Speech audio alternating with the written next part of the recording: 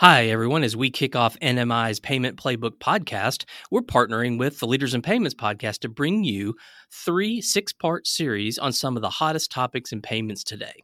The first series focuses on embedded finance, and in our very first episode, we highlight KeyBank and how they are strategically leveraging embedded finance. So let's start the podcast now. This special series of the Leaders in Payments podcast, titled Be Solid, is brought to you in collaboration with NMI, the fully integrated payment solution built to scale. In this 6-part series, we're going to discuss the embedded finance revolution, why it is so powerful and growing exponentially, and where it is heading.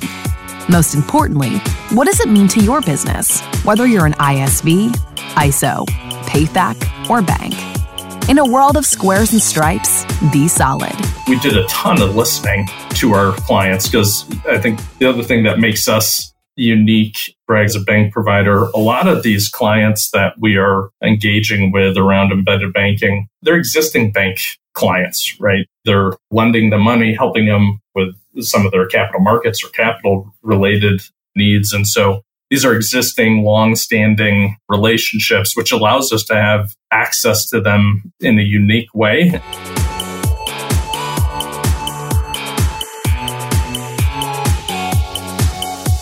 That was John Briggs, EVP and Head of Commercial Product and Innovation at KeyBank, and he is my special guest on this episode 228 of the Leaders in Payments podcast, and I'm your host, Greg Myers. This is the first episode in our series on embedded finance, and what better way to kick off the series than by talking to a bank about embedded finance. John and I talk about how KeyBank views the embedded finance space from a strategy perspective, a product perspective, what's driving the growth in the space, and what the future looks like. We also touch on other topics like KYC, risk, and the role that fintechs play in the ecosystem. We've got a great episode ahead, so let's get started.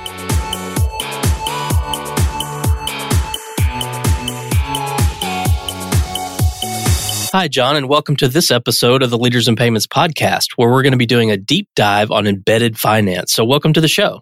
Thanks, Greg. I appreciate you having me today. Absolutely. So, John, if you don't mind, tell us about your current role at KeyBank and maybe a little personal and career background and how you got there. Sure. On the professional front, today I lead product and innovation for KeyBank and just a fantastic team of product professionals. I've been with the bank now for, I'm not going to give you the actual number of years, but it's been a number of years in a variety of different roles. So I come with an accounting background. I'm a CPA by training, so spent time in accounting, finance, treasury, strategy, risk management. And now I've been in payments for the past 6 years. So for many that are in the payments industry, I'm relatively new on the scene. On the personal side, I would say I have a very supportive wife at home that keeps my at-home life in order with our 4 kids. And I think as many can relate, I spend most of my time either at practice or at games on the weekend. So that is my professional and personal life these days, Greg. Awesome. Thanks for sharing that. Well, let's talk a minute about KeyBank. I think most of our audience will know about KeyBank, but if you don't mind, give us a little background about the company. We've been around for a little while.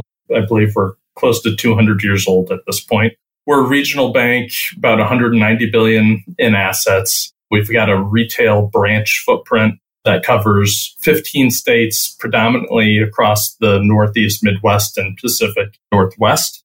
Our commercial business, we have clients in all 50 states across 11 different client verticals. And particularly, I think, relevant to our conversation today with one of those verticals being the technology vertical, which is really important to us. Well, let's go ahead and dive into the topic, which, of course, like I said earlier, is embedded finance. So let's talk about some of the terms, because I think there's a lot of terms out there. And in my view, embedded finance includes embedding any financial product. Could be lending, could be credit cards, could be other banking products, even insurance. Is that how you guys at KeyBank see it, or do you see embedded banking or banking as a service? Do you see that as something different? It's a great question. It's a question we get often. And I think in the industry, it really depends on who you're talking to, how they answer that question. From a KeyBank perspective, I would tell you we share how you just defined embedded finance. we view it as being, how do I take every product and service that we offer as a bank today, whether it being making a payment, receiving a payment, creating liquidity in the moment through lending or depository services, and how do I take that and get it placed in platforms to enable the end client? As part of doing that, there is enabling products or infrastructure required to deliver that capability to the end client. For example, if we're enabling a SaaS company to offer payment acceptance, as part of that journey or that value chain, underwriting capabilities are required, such as KYC. We don't view knowing your client and the technology to be able to enable that process as a standalone product, but more as something that is part of enabling that value chain and delivering that end product to the customer. And I think where embedded finance and banking as a service start to overlap or mesh together is there's a lot of providers out there that will provide things like KYC as a standalone service. For us, we're not in that business. We are in the business of enabling payment acceptance and will enable some of the banking as a service type of capabilities to be able to complete that journey. Okay. Yeah. Thanks for sharing that. So when KeyBank thinks about embedded finance, what is your strategy? What are you looking to do?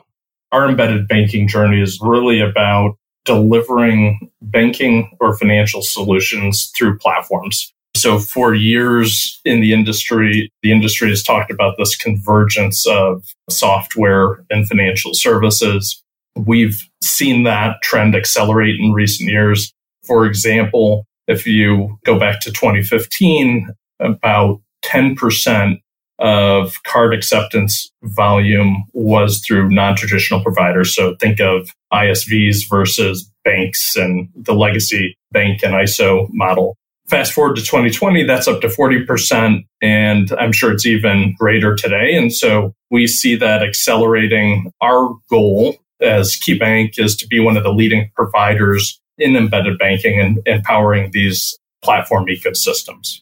And obviously, you mentioned part of your responsibility is product. How do you look at it down at the product level? I think one of the things that people in this industry, it sort of started embedded payments, right? And I think it's broadened, right? Embedded finance is much larger. It's more than payments. It's more than just payments. So there's a product component to it, right? Around lending or credit cards or deposit accounts or whatever it might be. So you as someone who's running product at a big company like KeyBank, what is your perspective from a just pure product perspective? Maybe I'll start by giving you the lens of what we see in terms of the need out in the ecosystem. And this is at a higher level, a bit more generic, but we see a client that is pretty diverse across the spectrum of maturity, both from a technology standpoint, maturity around banking and financial services and what it means to actually ingest, support, and service some of those products, as well as risk spectrum. Some clients, they're mature, they're scaled and able to take on certain aspects of the risk equation. And then you have others that don't want any part of it. And so at a high level, we as a bank, at the end of the day, we're looking to support our client. Our client here is the technology company or the platform. And so we're building a flexible model, including flexible technology, to be able to support all those flavors of client that exist out there. From a product feature perspective, obviously this, as you said, Greg, the industry is most mature around the payments portion of it. That's absolutely where we're focused. So the ability, enabling clients to accept payments, make payments, whether it's disbursements play or leveraging VCC rails or issuing sponsored versus non-sponsored. Those are all products we're either enabling today in the market or are on our very near-term roadmap. What's interesting is as a bank in this space, and you start to have conversations, and maybe it's a conversation centered around payments, the broader need where clients may have a specific use case where they need to inject liquidity into the value chain or enable some new feature on their platform. It quickly dovetails into just a broader banking conversation where lending becomes in scope or is required. So it goes back to we're uniquely advantaged as a bank participating in this space because we're in the business today of enabling and delivering all these products. And our mission from an embedded banking perspective is getting them all positioned in a way, leveraging modern technology and infrastructure to be able to deploy them to these clients in a really flexible way that meets their needs and allows them to build the experience they're trying to build. Right. One of the conversations that I hear a lot or have myself is that with payments, there's so much data that is collected. How do you then take that data and make smart decisions, whether you're a technology company or a platform, and maybe those decisions are around lending? So you know so much about a client that you feel comfortable lending. I mean, do you see that as kind of data being so important? And if you do see that, are you guys doing anything unique there or different than what maybe others are doing? Or is that just part of the process?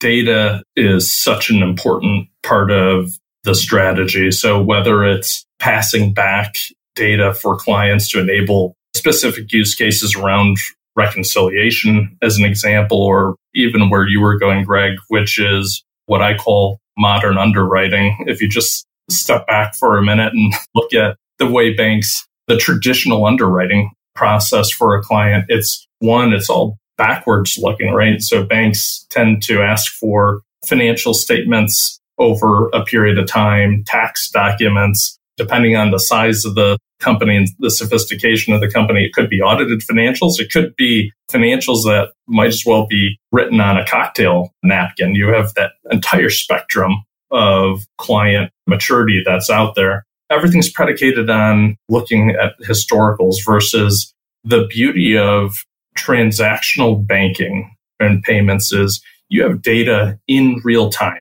And so I can predict what your sales are going to be likely today, next week, the month from now, because I have daily, if not hourly, transactional information going back in time. And so I have the best pulse on the health of you as a company. We at KeyBank, we see that as a very important and rich source of insights for us to be able to enable a more modern underwriting experience. And it's something we're not in the market with today, Greg, but I would tell you it's certainly that it's something on our roadmap. I'm always curious about this. Is there more demand coming to you from your clients, or is there more of KeyBank being aggressive and going out and promoting and selling this? I guess it's a push-pull kind of thing or a chicken and egg kind of thing, whatever you want to call it. But just curious from your perspective, is it client-driven or is it more, hey, this is KeyBank's product strategy and we're going out selling it?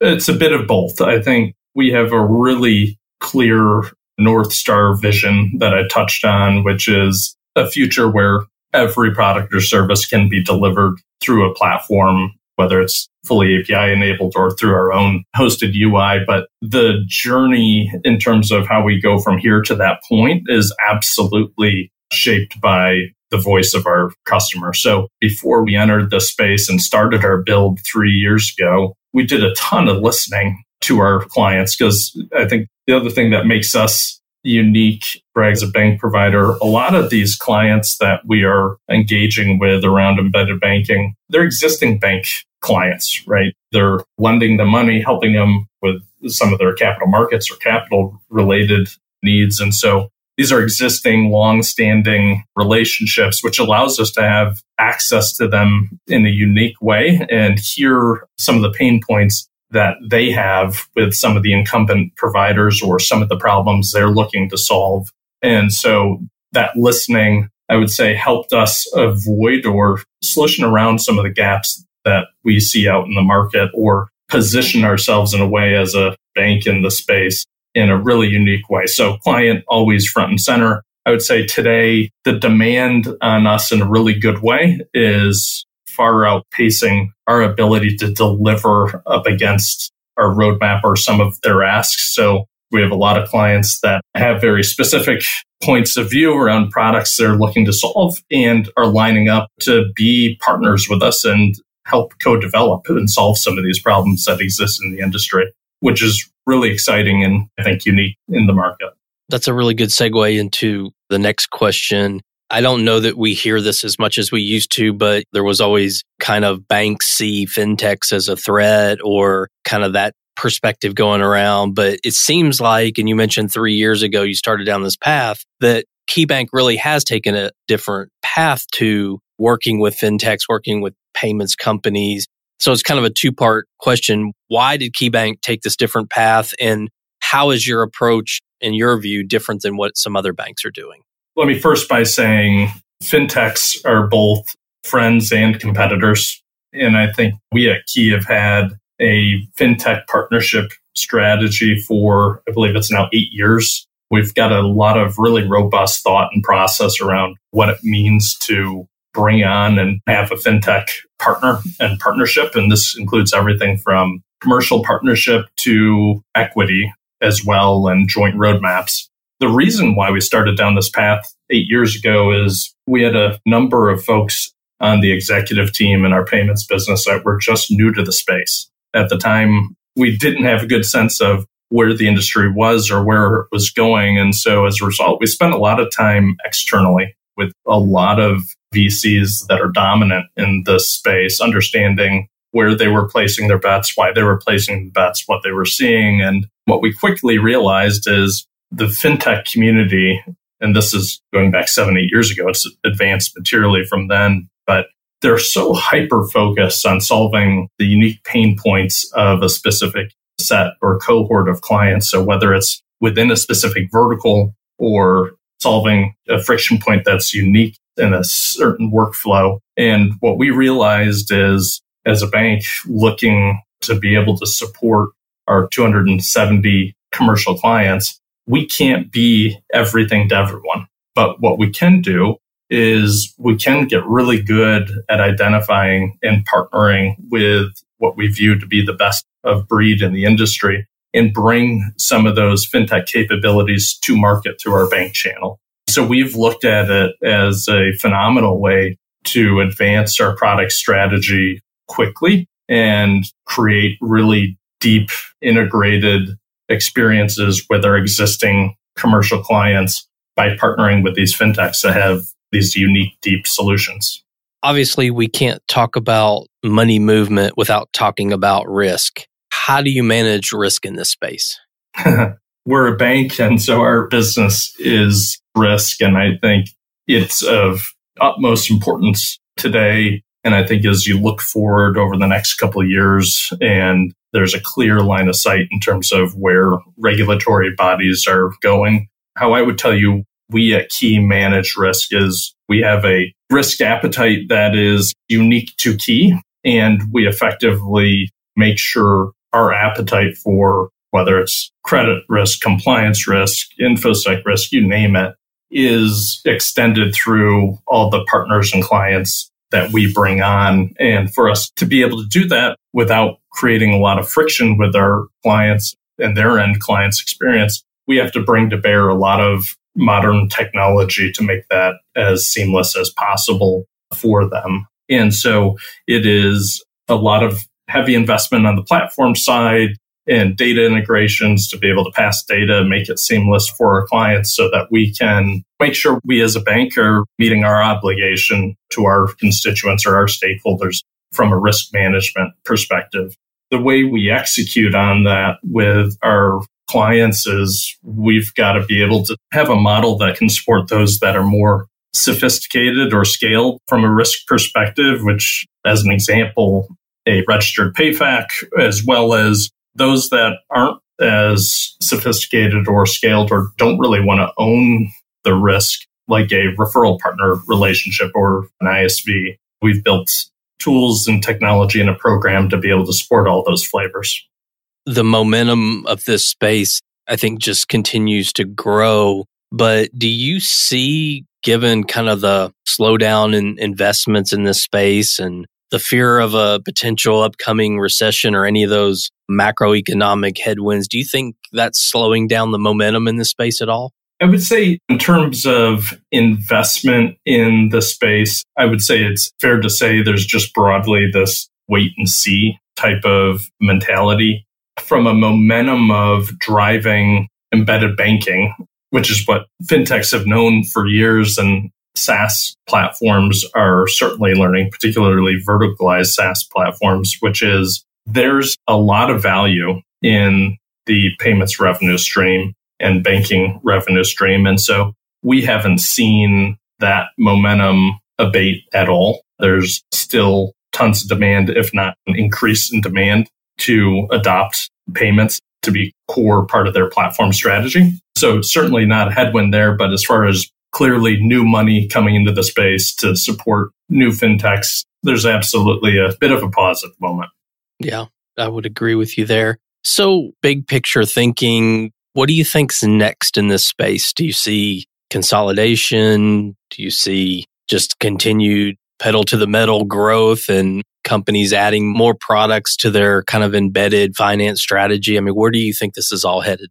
My personal view is I think there was a number of fintechs that were born during a period of really cheap liquidity. Mm-hmm. I'm having a lot of conversations with fintechs where the economics made sense when rates were near zero versus today. And so it's changed the value equation materially. And as a result, I expect to see some consolidation in the industry just because I think the good news is there's a lot of great teams and technology out there, but I'm not sure that all of their business models can be supported in today's rate environment. And I think as a result, you're going to see some consolidation over the next year or so.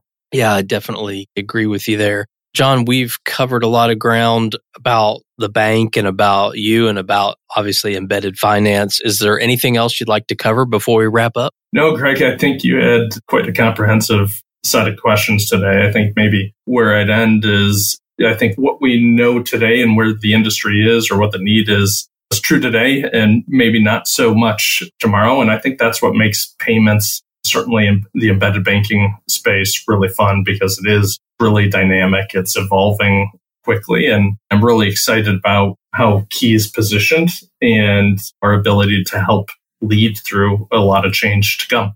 Well, John, thank you so much for being on the show today. I know your time's very valuable. So again, thank you so much for being here today. Absolutely. And to all you listeners out there, I thank you for your time as well. And until the next story. Thank you for listening to this episode in our special series, Be Solid, brought to you by NMI, the fully integrated payment solution built to scale. For more information on embedded finance and this episode, please visit www.nmi.com/resources/podcasts. And remember, in a world of squares and stripes, be solid.